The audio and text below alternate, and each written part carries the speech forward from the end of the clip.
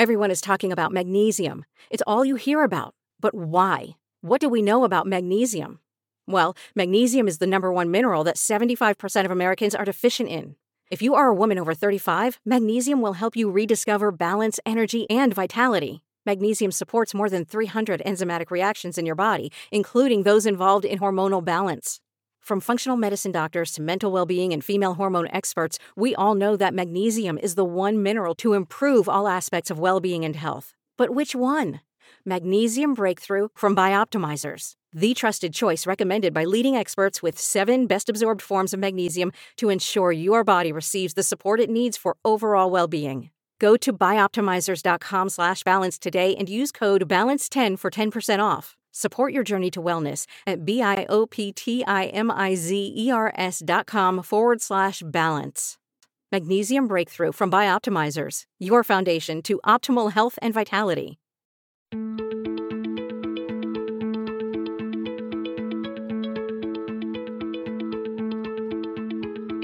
I'm Neil Zacharias, and you're listening to Eat for the Planet. On this show, we try to answer the question, how can we eat in a way that nourishes us without starving the planet? The show features conversations with food industry leaders, health and sustainability experts, as well as entrepreneurs and creative minds who are redefining the future of food. The plant-based food space has taken off as one of the fastest growing subsectors of the food business. In the past few years, we've seen the rise of plant-based dairy replacements and meat alternatives, with a number of new startups launching innovative products in this exciting new industry. To many consumers, this explosion of plant-based products was a pleasant surprise. But to Kerr, my guest on this week's episode, bringing plant-based into the mainstream has been his mission for over a decade. Chris serves as the investment manager for New Crop Capital, a specialized private venture capital fund that invests in entrepreneurs whose products or services replace foods derived from conventional animal agriculture. Providing guidance in the first round of funding for these companies, New Crop Capital is helping to revolutionize the food system from the inside out. Before coming to New Crop, Chris worked with the Humane Society of the United States, helping them manage their investments into rising plant-based companies.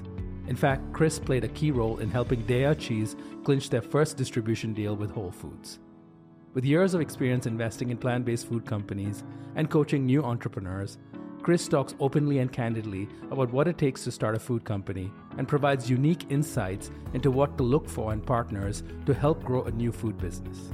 If you want to know more about what has happened behind the scenes to make many of the products you know and love show up on shelves, or if you're an aspiring entrepreneur yourself, you won't want to miss this interview.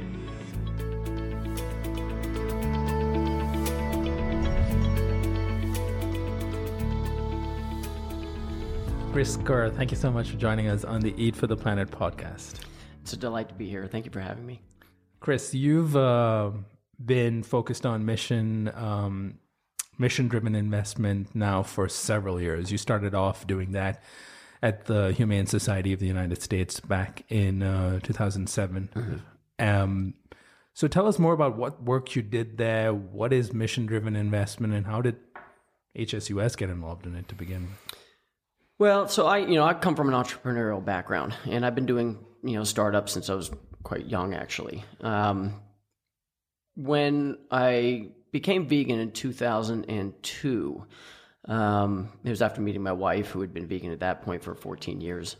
I became an animal person, and so as I started kind of getting out of existing investments that I had, startups that I'd been working in that had nothing to do with any type of mission, my wife and I both decided that we wanted to take our funds and start putting them in the future from here on out towards things that would actually help society in some way or another. And clearly animals were a forefront for us. So this was 2007, and I put in a call to my friends down at the HSUS, and I said, look, I'm looking to do something that I can deploy my money in a way that will benefit animals. And they said, this was Wayne Pacelli, he said, we're looking for the same thing. Can you come down and let's talk about it? So they actually offered me a job when I went down there. I wasn't expecting it. This was February of 2007.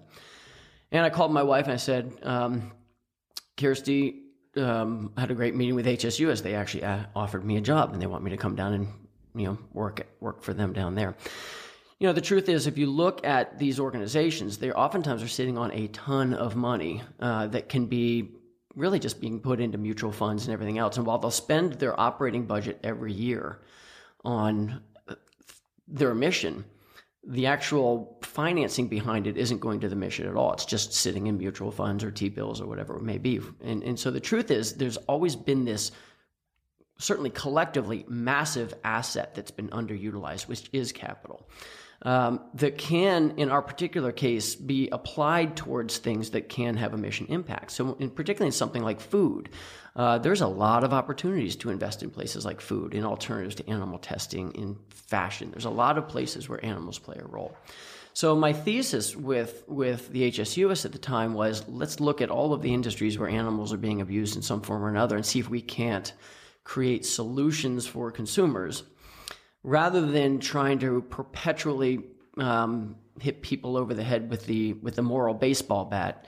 Let's just give them what they're looking for. And this was Wayne's thesis as well. And luckily, he and I were very aligned with this, which is, if you give people kind of the same product, but that doesn't hurt animals, they're going to choose the more humane product. But that parity is really matters. And so we started out looking at different ways that we could do this. One of the problems that I ran into is that there's so many different ways that animals are taken advantage of that it was too many industries. And the truth is, what I loved was food. And all I really wanted to do was work on food. I had, at that point, been vegan for 5 years. I was hungry. I wanted a grilled cheese sandwich. All of those things, it was true. I really wanted to find solutions for myself. The one tool that I had, I wasn't a writer, I wasn't an artist, I wasn't a musician, I wasn't a scientist. The one tool I had was that I knew how to work with companies. I knew how to work with startups. And so that's what I did. The first company that I spent most of my time with, and I really focused on, was Daya. Daya had just come out of the founder's oven. We had a very funny experience where we were testing Daya for the very first time in a law firm in Vancouver, and it was a really fancy law firm way up in a high rise, and they brought in a toaster oven. And we fired that thing up. We made grilled cheese sandwiches. It was fantastic. We smoked the heck out of the place. And so we're trying to open up the windows to get the smoke out of this high rise, and we thought we were going to set the fire alarms off, but it was the best grilled cheese sandwich I'd had in at that point 5 years. And Tal Rona was with me, and we both said, this needs to get to market right away. You have no idea what the pent-up demand for this is. So that's where I learned about pent-up demand and how important that is when you're looking at market opportunities. The funny thing was, nobody else knew it was there. We had to convince investors that indeed there were people waiting. Which year was that? This would have been 2008. Okay. Yep. Wow. And feel free to cut me off anytime. Yeah. I tend to ramble. And so in 2008, we're trying to convince investors. Again, the markets had just collapsed. There was no money out there for investments. And we're trying to tell food specialists, these weren't vegans, these were people who understood the food world, that there's an enormous market for this. And nobody really believed them. But a couple of people did, and they managed to piecemeal together a little bit of money. And we took some people that we knew between me and Chad Sarno and Derek Sarno and Tal Rona. We got the product to the Whole Foods market. I took the cheese to Chad Sarno. He said, if my 4-year-old daughter will eat this, I'll take it to Whole Foods. And she ate it. She loved it to this day. She still loves Daya cheese. And that's how it got into Whole Foods. The entire gatekeeper was at the helm of one little 4-year-old girl. Wow. Yeah. And in terms of HSUS's role here, you were channeling money as investment into companies like Daya back in 2008. We hadn't started yet. The truth is, it was a pretty big ask. We were going to a board and saying, we want you to do really, really risky investments. And this is a board they're one of their jobs, certainly the financial committee, is to protect their money. Yeah.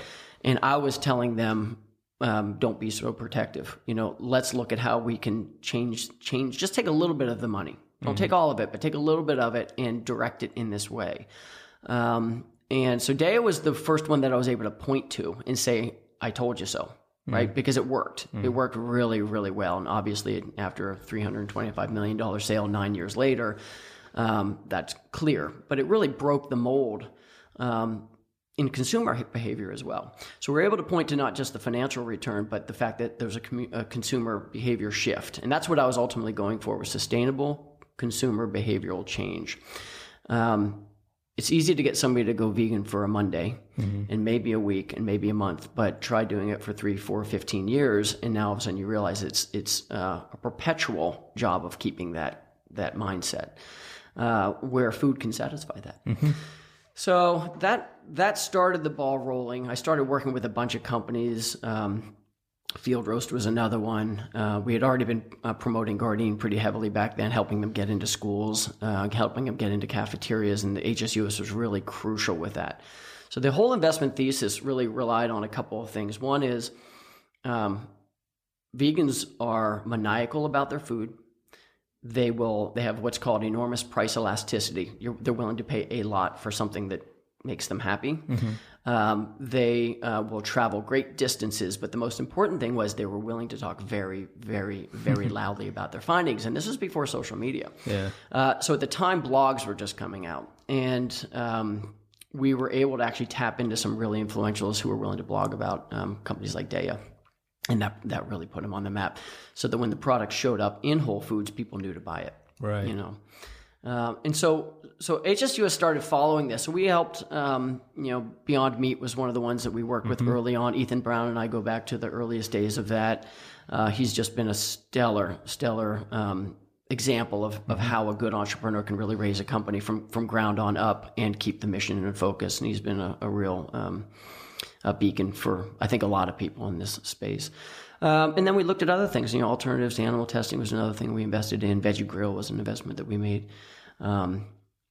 Anything that would basically give us something to point to that we were clearly helping to influence a different type of a different way forward. So this is like the first wave, I think, of companies offering vegan products that I heard of. I mean, I've not been eating this way for that long, only for the last 7 years, but this goes back even before that. And so when I, for example, me as a consumer back in 2010, when I gave up my meat-loving ways, there were products like Daya and Gardein and others to turn to, and that was still, not so many choices compared to what we have now. That's so right.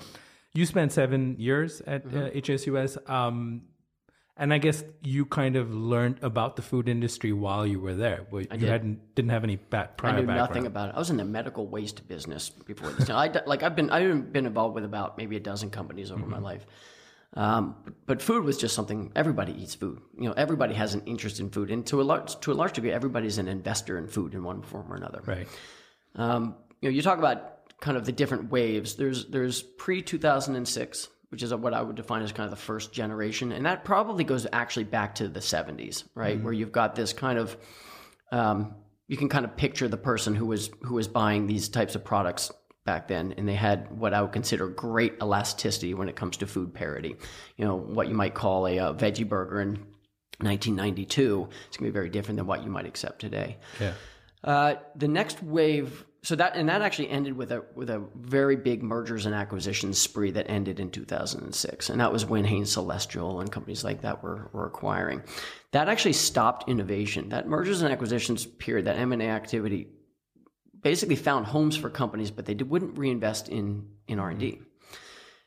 The next wave, we had a pause there for a year during the collapse. And then in 2008, Daya really opened it up again. But the other thing that happened was Whole Foods came about. Whole Foods is really important in this entire story because Whole Foods is its own little incubator. You take a national company with enormous buying power, but is willing to put you into 3 stores in Manhattan, that makes an entrepreneur. That gives you a foothold into something that can be great. So we would look at business plans, from 2007 to 2010, we look at business plans where all they really cared about was getting into Whole Foods National. But they would start by getting into one little region in Manhattan or one little region in San Francisco. And that created thousands of entrepreneurs. And that's where Amy's and Annie's and all of these companies that really got their foothold, it all started there. Silk is another good example, really got its start there. That was the trend I thought we were on when I took the job at New Crop Capital. I thought, okay, we're just going to kind of continue this path. But 2 years ago, something else shifted, which part of it was Hampton Creek and the money that it had received in Silicon Valley. But Silicon Valley, when they started paying attention to this, it forced innovation to be the leading component. And with that, we have a whole new generation, and this is the most exciting time. Yeah. Let's back up a little bit. You mentioned New Crop before we get into where we are now. So you were at HSUS for 7 years, and then tell us how New Crop came about. Sure. And because that's fairly recent, Yeah. but I want to know that first, and then I want to kind of trace this. I love this train that of thought you're on, where you're talking about the phases and the evolution of this industry. Sure. And we're probably at the most exciting time right now, but New Crop first. Yeah. So New Crop is not my idea. Nick Cooney and Bruce Friedrich are the trustees of New Crop. And I think what they did was they certainly encaptured the thesis that I had kind of worked out with the HSUS in 2007, but they actually found the money to actually back it. And, you know, the real thesis is if you combine, so when I went to work for the HSUS, there was two components. One was money, but the other was actually access to expertise and influencers. And the HSUS brings that. You know, they've got all these different departments that can actually help an investor determine if an investment is good. So if I wanted to know whether or not I should go into an alternative animal testing company, I could actually go to that department at the HSUS and they could tell me, yep, this is the good one, right? When we started looking at the broadness of that, it was just too much. It was too hard to be agile. And so what we really needed was, at that point, you know, by the time New Crop had been starting to form, I had already had a pretty good understanding of who the influencers were. So when Bruce and Nick came to me and they said, look, we have a donor that's willing to put money into a trust, and that this trust is really there to grease the wheels in innovation and commerce with the focus on hitting the largest swath of animal suffering that we can. For me, I'm like, well, I know exactly where to go, right? I know exactly who to call. I already had all the contacts. And so it was a real fortuitous moment. It happened in Washington, D.C. I happened to be down there. My wife is a district leader for the Humane Society, and I was down there for a conference. And Bruce and Nick called me over, and they said, you know, would you run this fund? And I said, I don't know. I don't want to work for another nonprofit. And he goes, no, this is different. And I thought that we only had $5 million to invest. He goes, no, we have $5 million a year. And I said, oh, that's much more interesting. I still passed on it. Wow. And I went home from that, and one of my beloved, I have 11 cats now, but at the time I had 7 cats, and one of them went missing. And we live out in the woods in Woodstock, New York. And I literally walked through the woods, through the wilderness. I think it was a total of 8 days. I can't remember.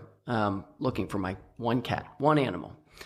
And it was devastating. And during that, I mean, it was literally hours and hours of walking in the middle of the night, all day long, looking for this cat, who came home, by the way. Her name is Pepe. Oh, good to know that. Yep. But I thought to myself, I'm willing to do this for one animal. Why on earth would I not be willing to help a project that could actually help billions of animals? So I called Bruce and Nick. I said, you know what, I am interested in this. So let's try this for 12 to 18 months. Let's just make sure that it gets off to a good start. So their thesis was exactly the same thesis that I had at the HSUS, which was, let's use innovation and commerce to solve problems. Let's create solutions. But for those times where nobody else is willing to take a risk, we should take that risk. Right. As a trust, we have no limited partners. We can invest for 100 years. We have no geographical boundaries. We can go anywhere in the world and find the best products. Most venture capital funds aren't set up that way. They really do have limits, and one of which is time frame. You know, you have to generally invest and get out of an investment within a 10-year period. We didn't have that, so we could actually really look to the long horizon. So you had a chance to even redefine what a venture capital firm would do in this space. Yeah. Because, you know, that has also changed a lot in the last few years, where you have everyone in the big food space from, Tyson to Cargill to Kellogg's and General Mills that now have their own venture arms that are putting a lot of money often into plant-based foods and vegan companies or ones that are providing natural, better foods. What does New Crop bring in different than these other firms, besides the fact that, you're smaller in the sense that I think your fund's about 25 million? 25, yeah. But you don't have those restrictions that traditional VCs do. How does New Crop now stack up versus all these big giants? Why would and I guess we're kind of moving to the space we're in right now, where there's a lot of money going around suddenly, and there's a lot of buzz around vegan food. What does New Crop bring unique to companies in the space? So when you look at investments, first of all, every venture capital fund, their number one defining value is what's called deal flow. Who comes to you and why? So we have a unique deal flow in a couple reasons. The reason that companies come to us is that we know how to reach early adopters. And if you want to prove a company, so every investment is tied to what's called a de-risking event, right? So what either makes this company valuable, what took the risk away, what makes it more likely to be a good investment.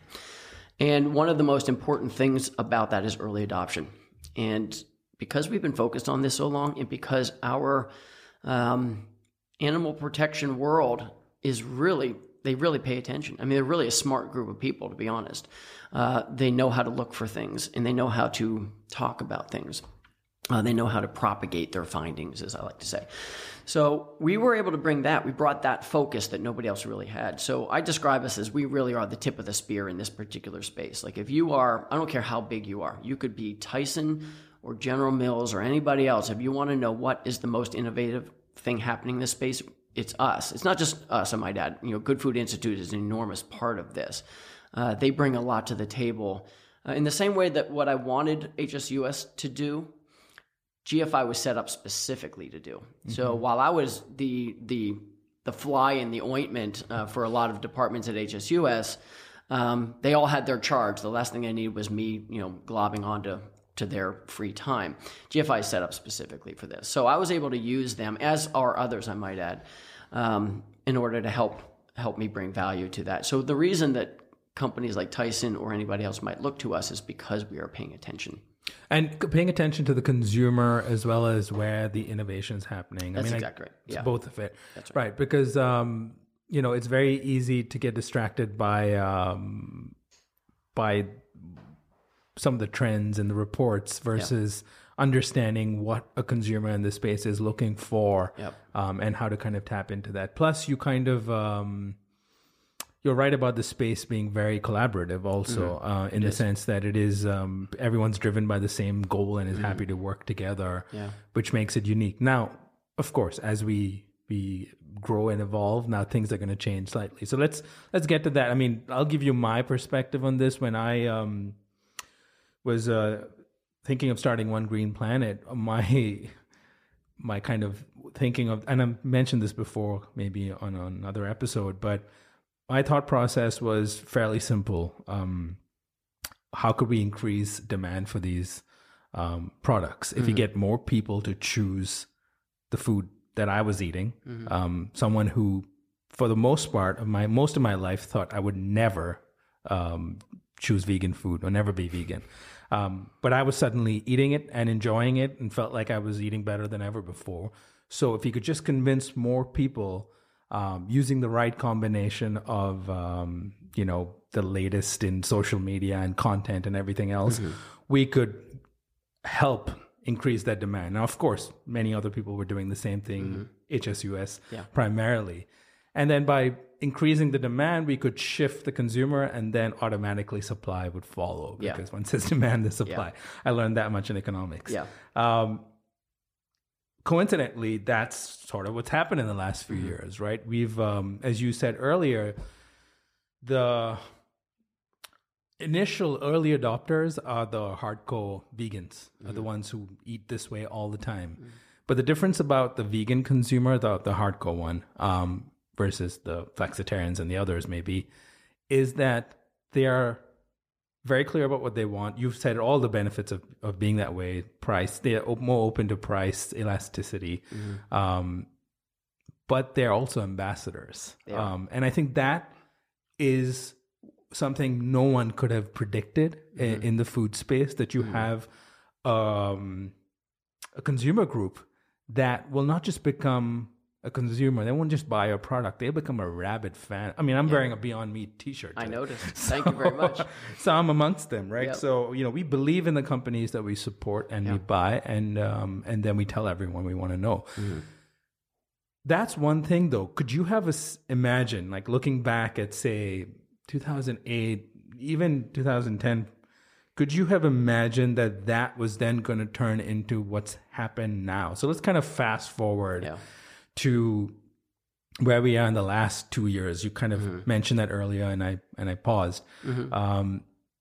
Something changed, and what's contributing to this buzz? Yes, one is the demand's increasing. What is your take on this? My take is it's more information, and it's media and it's social media that has driven this. It's access to information. Of course, access to products through Whole Foods as well. What is your thesis? Well, I think that's exactly right. So I think it's a confluence of several things. First of all, it's not vegans that are driving it. Vegans are important, but if your child, Daya was successful not because of vegans. Vegans helped, but it was actually the mother whose child was allergic to dairy and wanted to have a pizza. That's actually what drove it. It was you never know like what people's choice, like what's driving their choice, but there's lots of things that it turns out. If I'm somebody who's suffering from high cholesterol, I probably have a pretty good vested interest in why I might want to think about changing my diet, right? So there's lots of different things that came into that. What I believe changed was two things. One, so price, taste, and convenience, right? Those are the three things that we really focus on. But convenience was arguably the most important one. Black or white. If it's in front of you, you'll buy it. If it's not, you can't.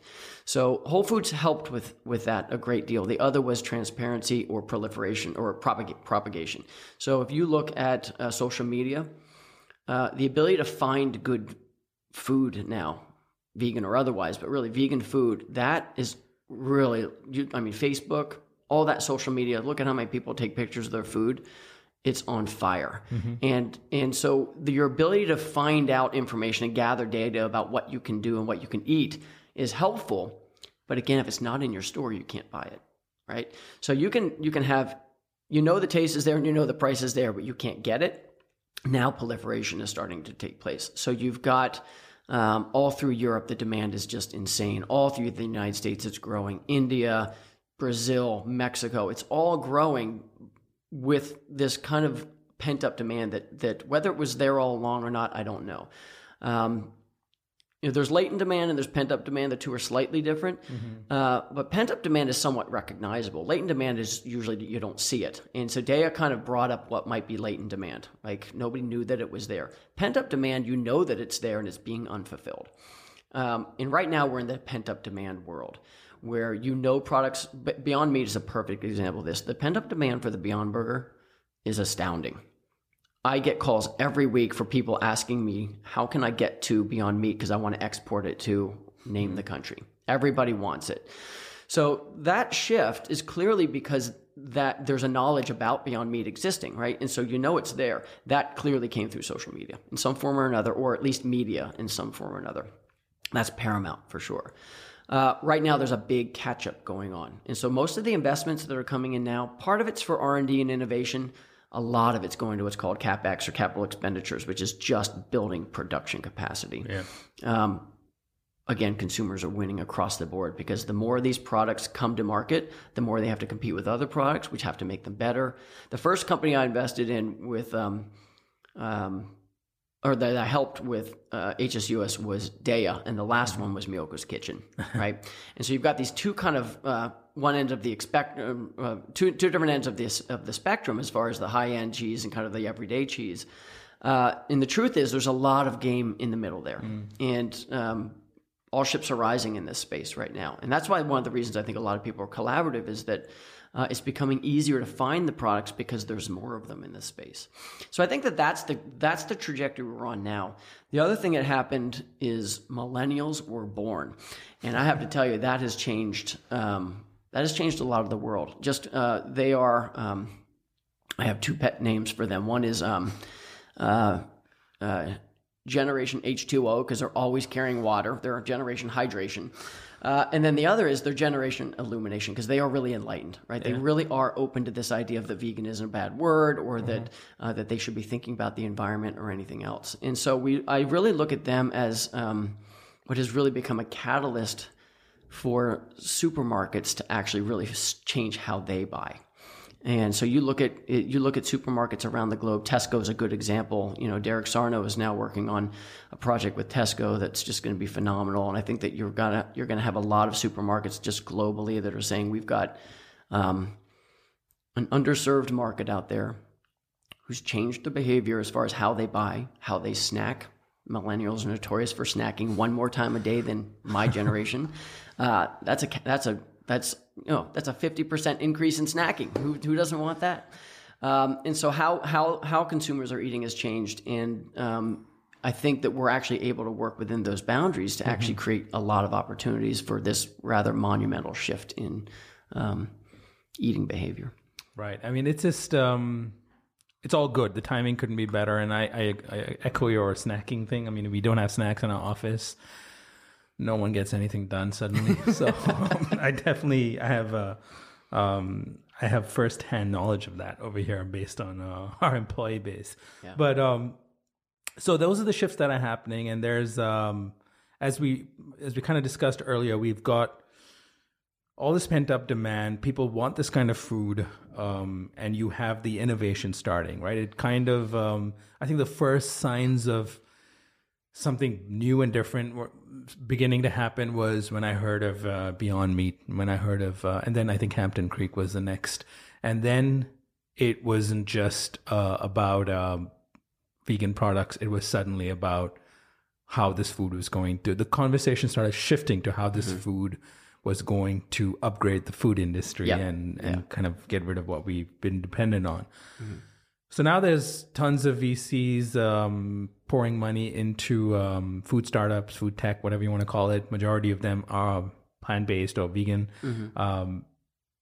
Where is the opportunity in the space? Let's talk about try to separate the hype from some of the real realities. I mean, of course, you look at the big sectors. Plant-based milks currently are just crushing it, obviously, but also it's a very crowded space. How many new companies do you need, really? What is your general take? Give me your high level overview of where do you see the most exciting things happening and where the most opportunity is. Well, let's start with the big view, which is this is $1 trillion industry. It's 10,000 years old, right? The only way that we've been able to make food more affordable is by exacting that pain on animals, the environment, our health. Like, nobody is a winner in the food system. No one. Not the humans, not the animals, not the environment. Everybody's losing that game.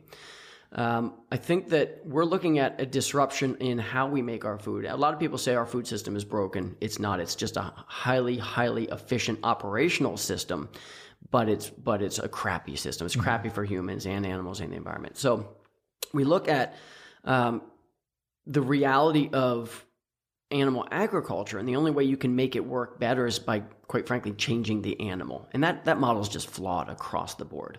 So what really happened, I would say, around the time that Beyond Meat and Hampton Creek came out was Silicon Valley said, okay, Uber, that's what, a $35-40 billion industry that they disrupted. Where's the fuss? Because we're talking about $1 trillion industry globally here. And if you can't find a home in that as an entrepreneur, then you're not an entrepreneur. That's the truth. Globally, there's opportunities everywhere. So in the macroeconomic sense, there's plenty of opportunity for anyone to find a home. And not everybody, I might add, needs to be a $1 billion brand. There's cheese shops that are doing just great that are all vegan that are right here in Manhattan, right here in Brooklyn, I should say. The truth is there's plenty of ways of participating in that $1 trillion economy.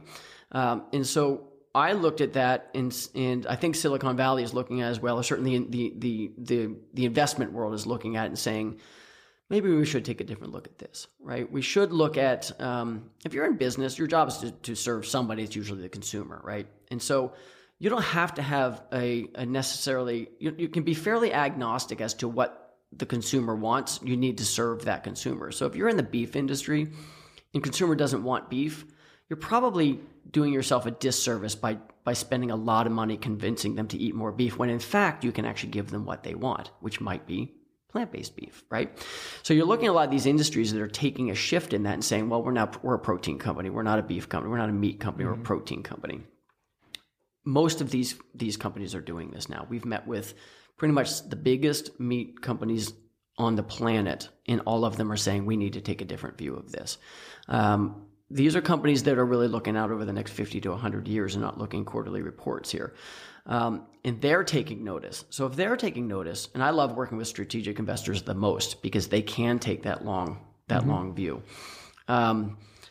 If they're taking notice, then the early and seed stage investors that are the venture capital funds, they know that there's a home for their investments. And why do you think the meat industry is taking notice? Is it because they see the consumer demand for this, or they see that the products are better and they're threatened by it, or number three, they see that their industry is kind of going to reach a cliff in, say, 30 years when we run out of land and water?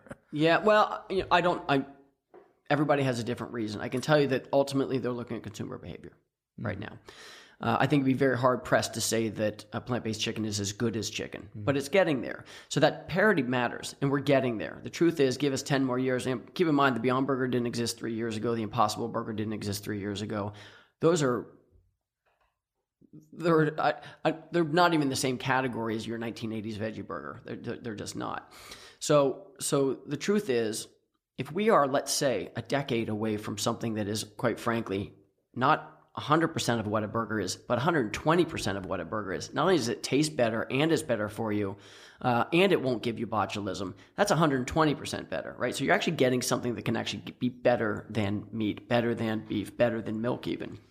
So particularly if you look at all of the things that can come out of it. I think if you look at the limits that these industries have set on themselves, not only the profit, there's very little profit there, I might add. These are commodities. So they have very little to work with. They've got a consumer behavior that's changing, and they're off trend. Nobody wants to be off trend. To change that trend is very expensive, so nobody's to do that. It's better just to buy into the trend, to be honest. And think about scaling. Let's say you're a company that wants to go into India. What's easier, to build 10,000 farms across India and try to become a global player, or to put in 2 or 3 plant-based meat plants and do the exact same thing? It's just simpler.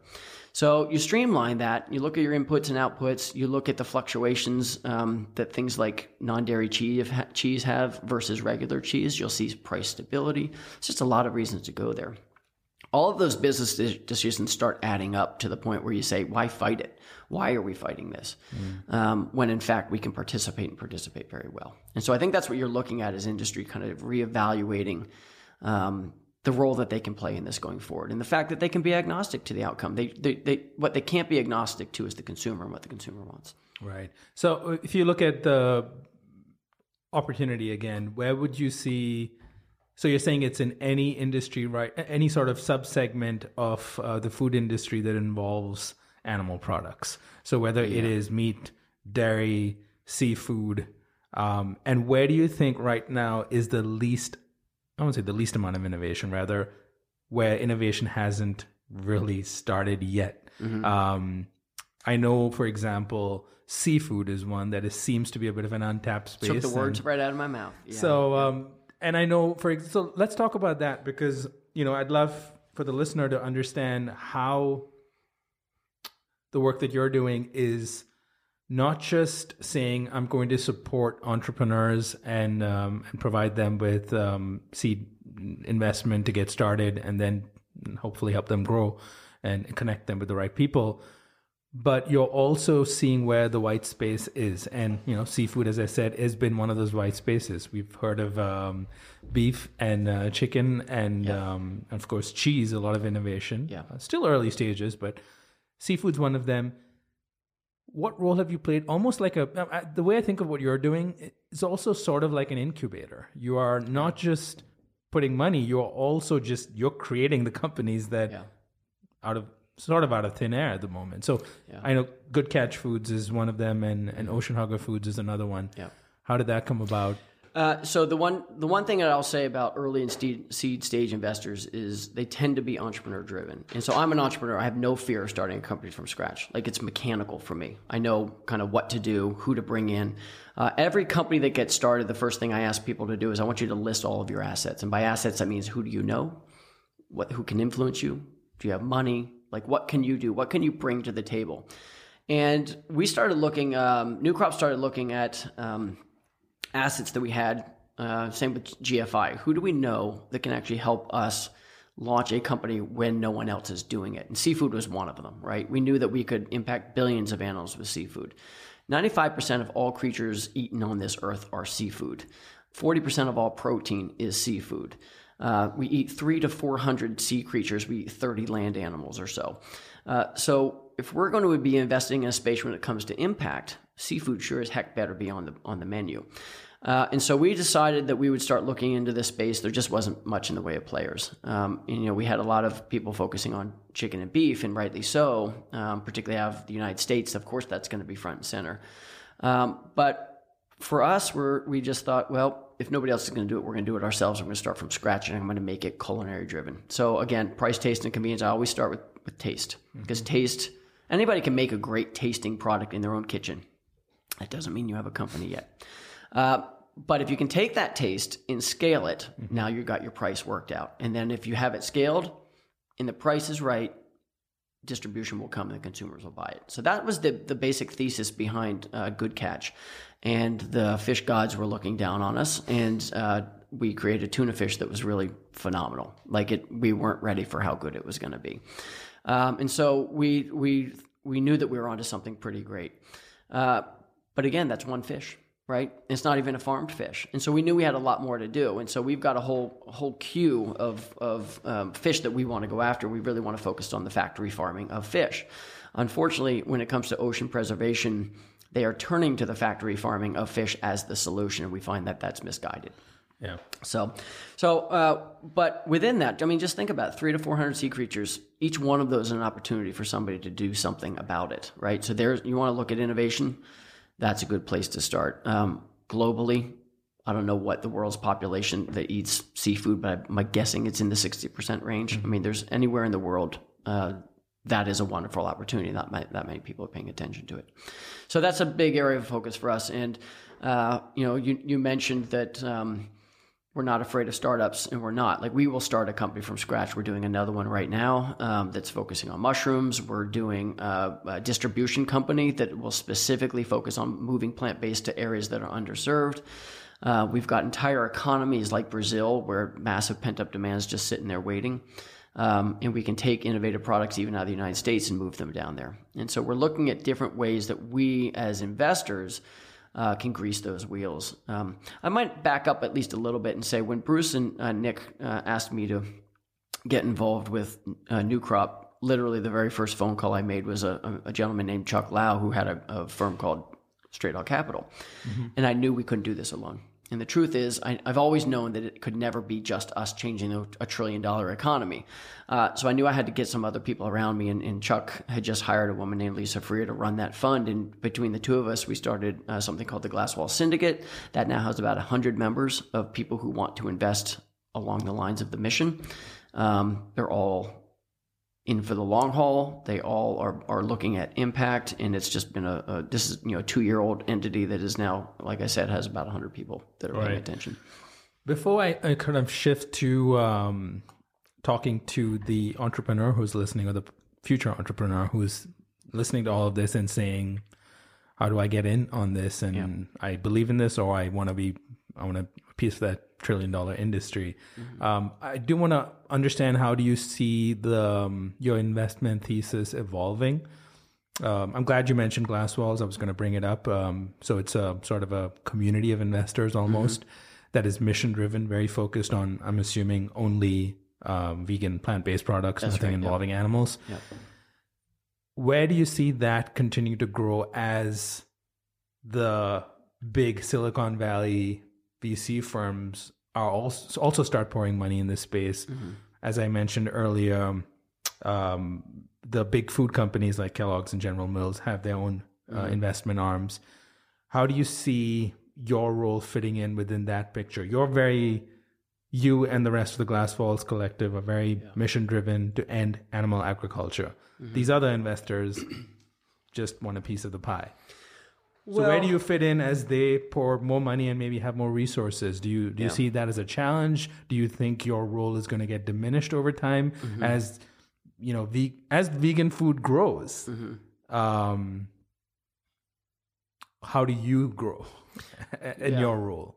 Well, I mean, our job is to grease the wheels. Like we will regularly be the first money, and we'll work very hard to make sure it's sustained. So there's two different sides of what you brought up there. There's the kind of the Silicon Valley model, which is let's put in some money, let's step on the gas, let's see what happens. But they'll also be the first ones to turn the engine off, and they'll do it very quickly. It'll be overnight. It's very painful. Strategic investors like us, like the early ones, we actually don't work that way. We're not about stepping on the gas. We're actually about hitting singles and doubles all day long, creating a company that will sustain itself. If the market turns tomorrow, every company in my portfolio, but for maybe one or two, will actually survive. Like we can actually turn those companies into something that, either extending their runway or at least getting over a hurdle. The strategic corporate investors, they are crowdsourcing innovation. They know it. They love it. It works for them. There's no reason for Pepsi to try to do things in-house when, in fact, on a rounding error in a quarterly report, they can tuck in a very innovative company and grow it. So for them, they're delighted to wait and see. We fill that role of making sure that they get to the wait and see point where they'll pay attention. What is interesting is they're paying attention a lot sooner now. It used to be that they'd want to look at you when you're at 50 million in sales. Now they'll look at you when you're at 2 million in sales or 0 in sales. They want to know how your expertise or your intellectual property can help other things in their portfolio. Right. And so in that sense, the model has really changed because that shift between the venture capitalist model and the corporate investor model. And we kind of fit in the middle there to make sure that they get that runway. Right. And you definitely have probably a place where you can work with both sides, right? You can, you will help kickstart the company, or maybe their first round, their seed stage, eventually help them get maybe an institutional round through a big Silicon Valley VC. And then depending on what that company's goals are, they could end up selling to one of the corporate investors. Yeah. So I try to put together, when I look at an investment, I want to know what the funding plan is like. The worst thing that an investor can do is bridge to nowhere, and a lot do that. Yeah. They think, well, we'll put the money in, and then money will just show up later. I never count on that. I've been through 3 economic disasters in my life, and I know that I don't want to go through the next one, and I don't know when it's coming, but it will. But I want to make sure that these companies are going to survive. A sustainable investment is actually the mission that I'm working on. It's not a return on investment. It's to make sure that these companies stick around. So, I got off topic. What do I guess my point was, do you work together with this entire... Are you part of a bigger ecosystem? Yeah. So the ecosystem is, I look at... as soon as possible, taking this from the seed round to maybe a venture capitalist or two, or a strategic. I always want a strategic to come in sooner rather than later. What is fascinating is how soon the strategics knock on our door. I would think maybe in the old days it would have been Series C or D. Now it's A. Sometimes it's before that. And even the smallest companies, these massive billion-dollar companies, are asking to participate, and it is phenomenal because it actually cuts out the riffraff and some of the trouble that Silicon Valley can bring to the equation. Silicon Valley, that model is somewhat flawed in that there can be a lot of manipulation that goes on there where the strategics don't really think about it. For them, this is pretty straightforward. They know their path. They know what they bring to the table. It's always something more than money. And we look at them for exactly what they bring, which is usually a major purchasing contract or a major production facility, or distribution. And we use that as part of the investment model. Yeah, and having the strategic coming in so early is almost a sign that we've already reached that point where this is taking off. Yeah. Right. So I think this is an important point for those that may be concerned that getting investment in your beloved food company is a problem, especially if it's coming from someone like Tyson or Cargill or who knows what, or getting a big Silicon Valley investor in is a problem. The explanation you just gave tells us why it's not a problem, because the wheels are already turning. We're already on that train where everyone sees plant-based / vegan food as the opportunity to disrupt that $1 trillion industry. Yeah. And doesn't matter who owns the brand and who owns the product. Vegan food is literally going to be part of this future that we're looking at. Vegan / clean meat and other cultured That's products. Right. I can tell you that the animals don't care who owns a company. They don't care. And so if you look at who the actual stakeholders are, where that check comes from doesn't matter. As long as at the end of the day you're affecting change, that's what we focus on. So I don't want to get caught up in kind of the maniacal side of it and who should be investing in what. I can tell you, I've been in this space now for 15 years, paying attention to it, and I fought for years the people now that are some of my biggest allies, and they've been just exceptionally helpful. And their vision is our vision. Like our missions are aligned now. They really do want to serve their consumers. Doesn't mean that everything that these companies do in the background is pure. We all know that. It's not. But it doesn't have to come at the expense of actually helping these companies grow to be very, very big and help a lot of stakeholders in the process. And so far that has been it's been refreshing, if nothing else, because I don't need to battle the miseries of the world on top of the markets, on top of industry, when in fact we're actually able to collaborate in a way we've never been able to before. Right. And, you mentioned this earlier, too. You don't have to get investment if you don't want to. That's not the only path for making an impact. You can start a vegan cheese shop and love it and make a huge impact in your community. That's right. Or you can grow slowly and become a follow your heart or tofurkey and stay independent and do your own thing and grow to the point where now they took 40 years, but they're at the point where they can help others. Well, and they had fun in the process. I mean, let's not just think that the only fun is when you cash your check when you sell your company. I mean, the fact is, it's really fun to own a company. It's really fun to grow. It's really it's wonderful experience to have the family of your workers. So don't discount it as though the only play is a financial one, because it never is. The truth is, owning a business is a wonderful thing to be able to do. And if you have the talent to do that, don't get caught up on what the financing structure is. What really matters is, are you building something that's great? Are you building a legacy that's fun for you and it actually creates a really good quality of life? And that's ultimately what you want in your life, good quality. Yeah, I think that's a good segue into the part I want to get to, which is, so who should pitch to New Crop Capital? What kind of companies are you looking for? What kind of startup founders are you looking for? What kind of products are hot now? That may change tomorrow, but here we are, end of 2017, early 2018, depending on when this comes out. Tell us, if I want to start a food company tomorrow, maybe I do.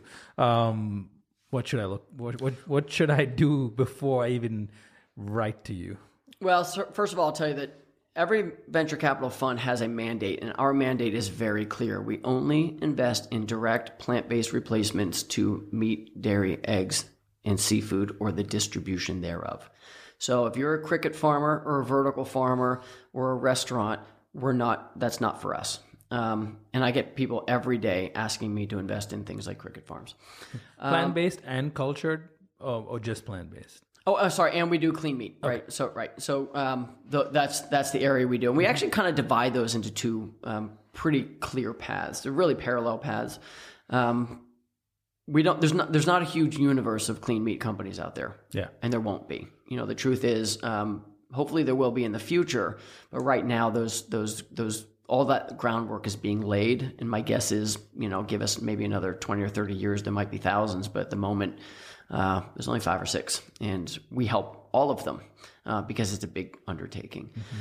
Everything else, again, we are laser focused. It helps us be good at what we do. If we start getting distracted and we take those blinders off, next thing you know, I'm in a restaurant business and it's sucking the life out of me. As I tell people, my only way I invest in restaurants is through their menu, because it's really time consuming. It can be very local, and we're trying to solve global issues, and so we need to stay focused on that. So first of all, appreciate who it is you're pitching to. Inside the glass wall syndicate, it actually goes quite a bit broader, right? And so there are people in there. The nice thing about glass walls is that there could be lots of people who actually are looking for a local restaurant in Portland. Great, I got one for you, And so the truth is that's a good place to take a project if you want to have it be looked at. It has to have an impact. It has to come from a place of impact, and you'll find a receptive audience there. So. The other thing that we look for, I've always liked partnerships. I've always had partnerships. I'm somebody who performs better when I'm answering to somebody else. There's a certain accountability that comes with that. And there's actually plenty of accelerators that require the same thing. It's very hard to get into places like SOS Ventures in Indie Bio unless you have a partner with you. Matter of fact, I don't think they'll even take you. They want that partnership in there. So we do like that partnership model. It's two minds are better than one. And there's also that accountability that comes with it. So we like that. And we like people to have a good understanding of what their assets are and why it is they think that they will succeed and why we should believe that they'll succeed as well. We will then take that and overlay the assets that we bring to it. And so that we can say, your assets plus our assets create a great opportunity. And sometimes that'll be something that we have in-house. Sometimes it'll be something that is, okay, I'm going to bring in this third partner. And when they come in, it actually knocks it out of the park. And that happens most of the time, actually. We'll try to take a little nugget, bring in another partner or find another partner. And between the three of us, we make something great. And that we're willing to do that work to get it there. And depending on obviously the stage at which the company is coming in, mostly in your case, it's early stage. Where do you think they need the most amount of help based on your portfolio right now? Yeah, I mean, I think people generally think that starting a business is pretty straightforward and that you follow a certain set of rules and it all happens. But the truth is that every entrepreneur is simultaneously a lawyer and an insurance agent and an HR expert and a plumber. And you name it, they have to bring all these things to the table and they don't know that. So when I was at the Humane Society and actually then at the Good Food Institute, I served as the entrepreneur residence, and my job was there to mentor. And I'm a jack of all trades, right? So I've done it all. Like I've been in every sticky situation in almost every industry at this point. I've been doing this. I'm 50 now, and I started my first business when I was 12. So I've kind of gone through the spectrum of crap that can happen to an entrepreneur. It helps to have that perspective because you never quite know what's coming to you. Sometimes it's just, how do I figure out how to make payroll? And there's things that we can do to make sure that gets done. So those are the sticky things that happen that you don't necessarily see coming. And you think that if you've taken institutional capital, that's the end of the game and it'll be easy from here. And it just isn't. It's very hard to raise money. It's very hard to keep that going while running a business. It takes a long time to close a round. As people who manage money, we have a fiduciary duty to those investors or to that trust in my case. And so we have to follow for certain protocols to make sure that we're protecting those assets. And so that always takes a little bit longer than people think, but stick with it. It takes a lot of work to get over that hurdle. And if you can do it, the rewards are pretty great at the back end. Yeah. In terms of products, what do you think are ones you're most excited about in terms of investment potential? Well, we have a lot of areas. If you look at food, which is all I look at, and distribution, I would add, the truth is you can, anywhere where we're not quite hitting the mark, there's an opportunity. And, dairy isn't quite there yet. Cheese isn't quite there yet. We've got meat that isn't there yet, but also how it's packaged, how it's made. There's pockets of the world where people don't even know what the word vegan is, and they've never, ever, even their whole life eaten a plant-based meat. Mm-hmm. Those are opportunities, and there are pockets of them everywhere. Like I said, it's $1 trillion industry. If you want to really swing for the fences, there's other places you can go, right? There are things that you could say, yes, we have, Good Dot in India. That was a swinging for the fences move and it worked. That's a plant-based chicken and mutton that is just going to kill it there and it's going to be perfect. And we've got industry distribution. Like the way that's playing out, I would have never imagined that could have happened. We put $50,000 into that investment just to see what would happen. And the co-founder, who's a good friend of ours now, she just did it right. And now it's just taking off. And so, you look at a market that's just, quite frankly, almost too big to even fathom, but you just start small. Don't overthink it. Go in, try to run a good business. learn the basics of business and stick to the plan. And the truth is, the number one rule with launching any business is be prepared to pivot. You have to be agile. Right. And I tell people there's a 100% chance of two things. Your business plan is wrong and your valuation is wrong every single time. Investors have a way of correcting valuation. You think your company's worth 10 million, I think it's 1 million. We have a way of fixing that in our term sheet that protects everybody. Your business plan is always wrong, and we help you adjust that along the way. What I don't like is investors who try to make entrepreneurs stick to a plan when they know better. The entrepreneurs generally know a lot more about what to do next than the investors do. The investors think they know. So I like to give the entrepreneurs a little room to move around. Right. And you mentioned, Beyond Meat and Ethan being a great example of someone who's done it well so far. Yeah. Not that it's always been easy or simple, and not that they've not had their own share of problems. Yep.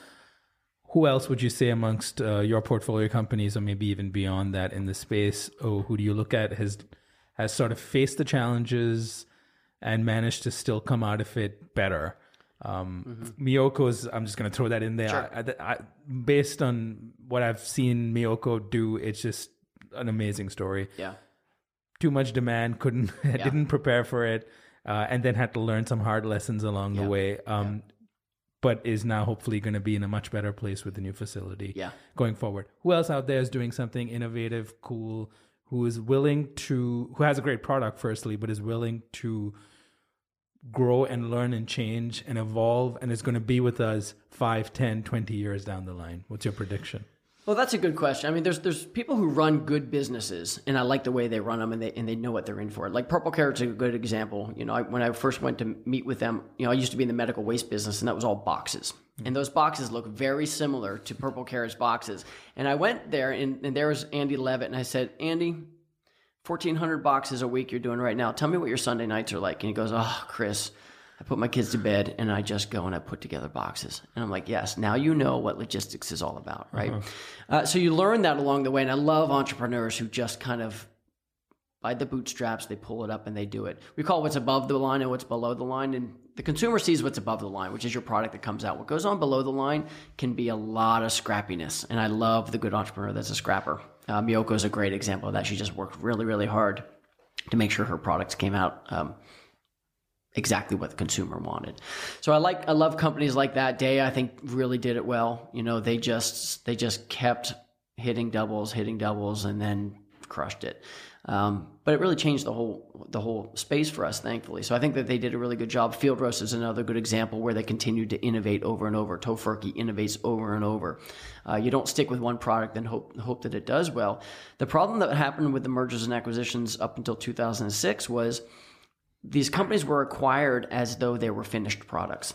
And the consumer's never finished. The consumer's palate is always changing. The consumer's palate is always expecting more.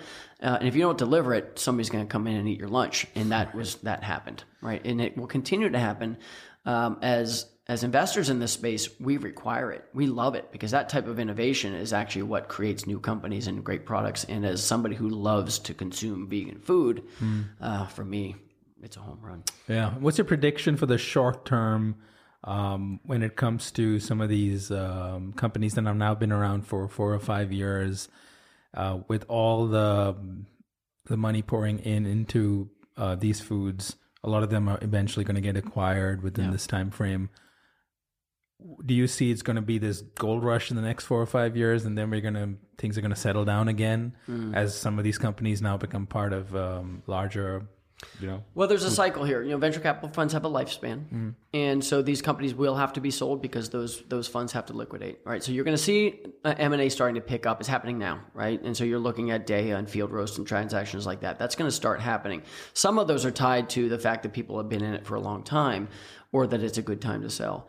The truth is, it's going to be very hard to predict how that plays out really over the next 5 years. Entrepreneurs will hate me saying this, but I really like entrepreneurs who struggle with very tight fiscal constraint, which means they're underfunded. They learn so much during that period. I've had to go through it. I hate it. It's the worst time of my life trying to make payrolls, but you can't believe how good of a business person you come when you're trying to struggle to make a payroll. Like, it's one of the most defining moments of your life is when you're about to let down your whole staff, right? And so how you rise up for that is really important. I think one of the things that has happened, certainly in Silicon Valley and elsewhere, is that the frothiness and the funds that are in there have created some discipline that's been problematic. And so I think that ultimately I look for companies that are really good with that discipline. And that's why I really shepherd them through the seed and early stage to make sure that that discipline is in place. So when the big checks come in, they still continue that same type of mindset. Right. And long term, how do you see this sort of playing out in the next 30 years? I mean, I always give that at 2050. What's your vision for the world you want to help create, or the food system that you want to help create in the year 2050? This is a very early stage of what's happening right now. Hopefully that $1 trillion industry is going to be disrupted, but how do you see it? It's funny, as I was walking here today, and I don't know why I was thinking about this, but I was thinking, when will this no longer be a problem, right? And I've been vegan for 15 years, like I said, and I kept thinking, well, maybe in 2030, maybe it's 50 years. And I thought, this is a 10,000-year-old industry I'm trying to change. Why the rush? You know, the truth is, for me, I want to eat really, really well and not have to think about it, right? And so I believe we're going to get there. I think give us a decade, we're going to have phenomenal products. From there, it isn't an issue of whether or not those products can displace animal agriculture. It's whether or not we can produce enough to do it. Because I think the products will be there. From there, it's really about growing. Because again, we've been building this industry for a long time. Really, since, if you think about just the last probably 75 years, since World War II, you could say, we're looking at the expansion of factory farming in a way that we never thought would exist. And here we are trying to change that in a couple of years. It's not going to happen. So give us another, I'd say 50 to 70 years, and you're going to look at a completely different world.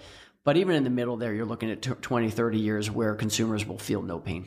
Right. We will be able to eat anything we want without having to sacrifice our desires. So it was what we aspire to. I aspire to eat pretty much watermelon and everything bagels every day. But the truth is, we eat what's in front of us. We eat what's convenient. If I'm on an airplane and all I have that's vegan is Pringles, I'm going to eat Pringles, and I'm not happy about it, but I do it. I think what we're going to see in the next 20 or 30 years is that the availability of these foods is going to be commonplace. It will be everywhere. We'll all be happy. Yeah. I think in the last 50 years, we've been focused on producing the most amount of food for the lowest possible cost. Yeah. And I think in the next 50 years, hopefully the focus is going to be on producing the best quality of food that we can get at the best price and find it everywhere, hopefully. Yeah. Well, I think if you look at the ingredients and the inputs that go into these products, there's a lot of subsidies that make meat as low as it is. And those subsidies come in weird ways. They can come from being able to charge lower wages for farms, as an example, right? So those things that exist, there will come a shift where people who grow broccoli will get those subsidies, and I do believe that ultimately, right now we're entering an age where consumers are being a lot more discerning, and that's because of freedom of that's the information, right? That's transparency. And I think that transparency is creating that demand. It will create that shift, and sooner or later you'll start seeing industries realizing, hey, if I want to get good protein, it doesn't have to come from cows. That was a decision that was made during World War II. Yeah. That problem is rippling through us in our entire society in a rather problematic way. And I think that we could have that same thing going in reverse if we just shift our mindset a little bit and say, look, let's be a little healthier. What's out there? What are, as a society, what are our assets that we can bring to actually solve some of these problems? Now that these industries are getting behind that, they can actually make a monumental change in how society consumes food for the better. Well, I'll end on that note. This has been a lot of fun. I think we'll definitely have you back to keep up to date on what's happening in the world of plant-based foods, or vegan foods, or clean meat, or cultured foods, whatever you want to call it. Yep. And continue telling the story of how this disruption of the $1 trillion horrible animal agriculture industry is kind of playing out. So thank you, Chris. It's my pleasure. Glad to be here.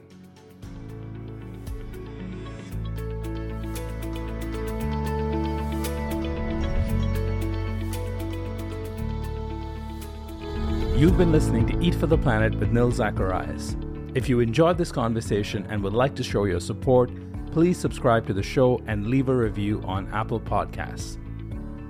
To learn more about how Eat for the Planet can help your brand or organization develop the right strategy, implement scalable operations, and grow responsibly, visit EFTP.co. That's EFTP.co. Let's rise up to the challenge of transforming our food system. Thank you for listening.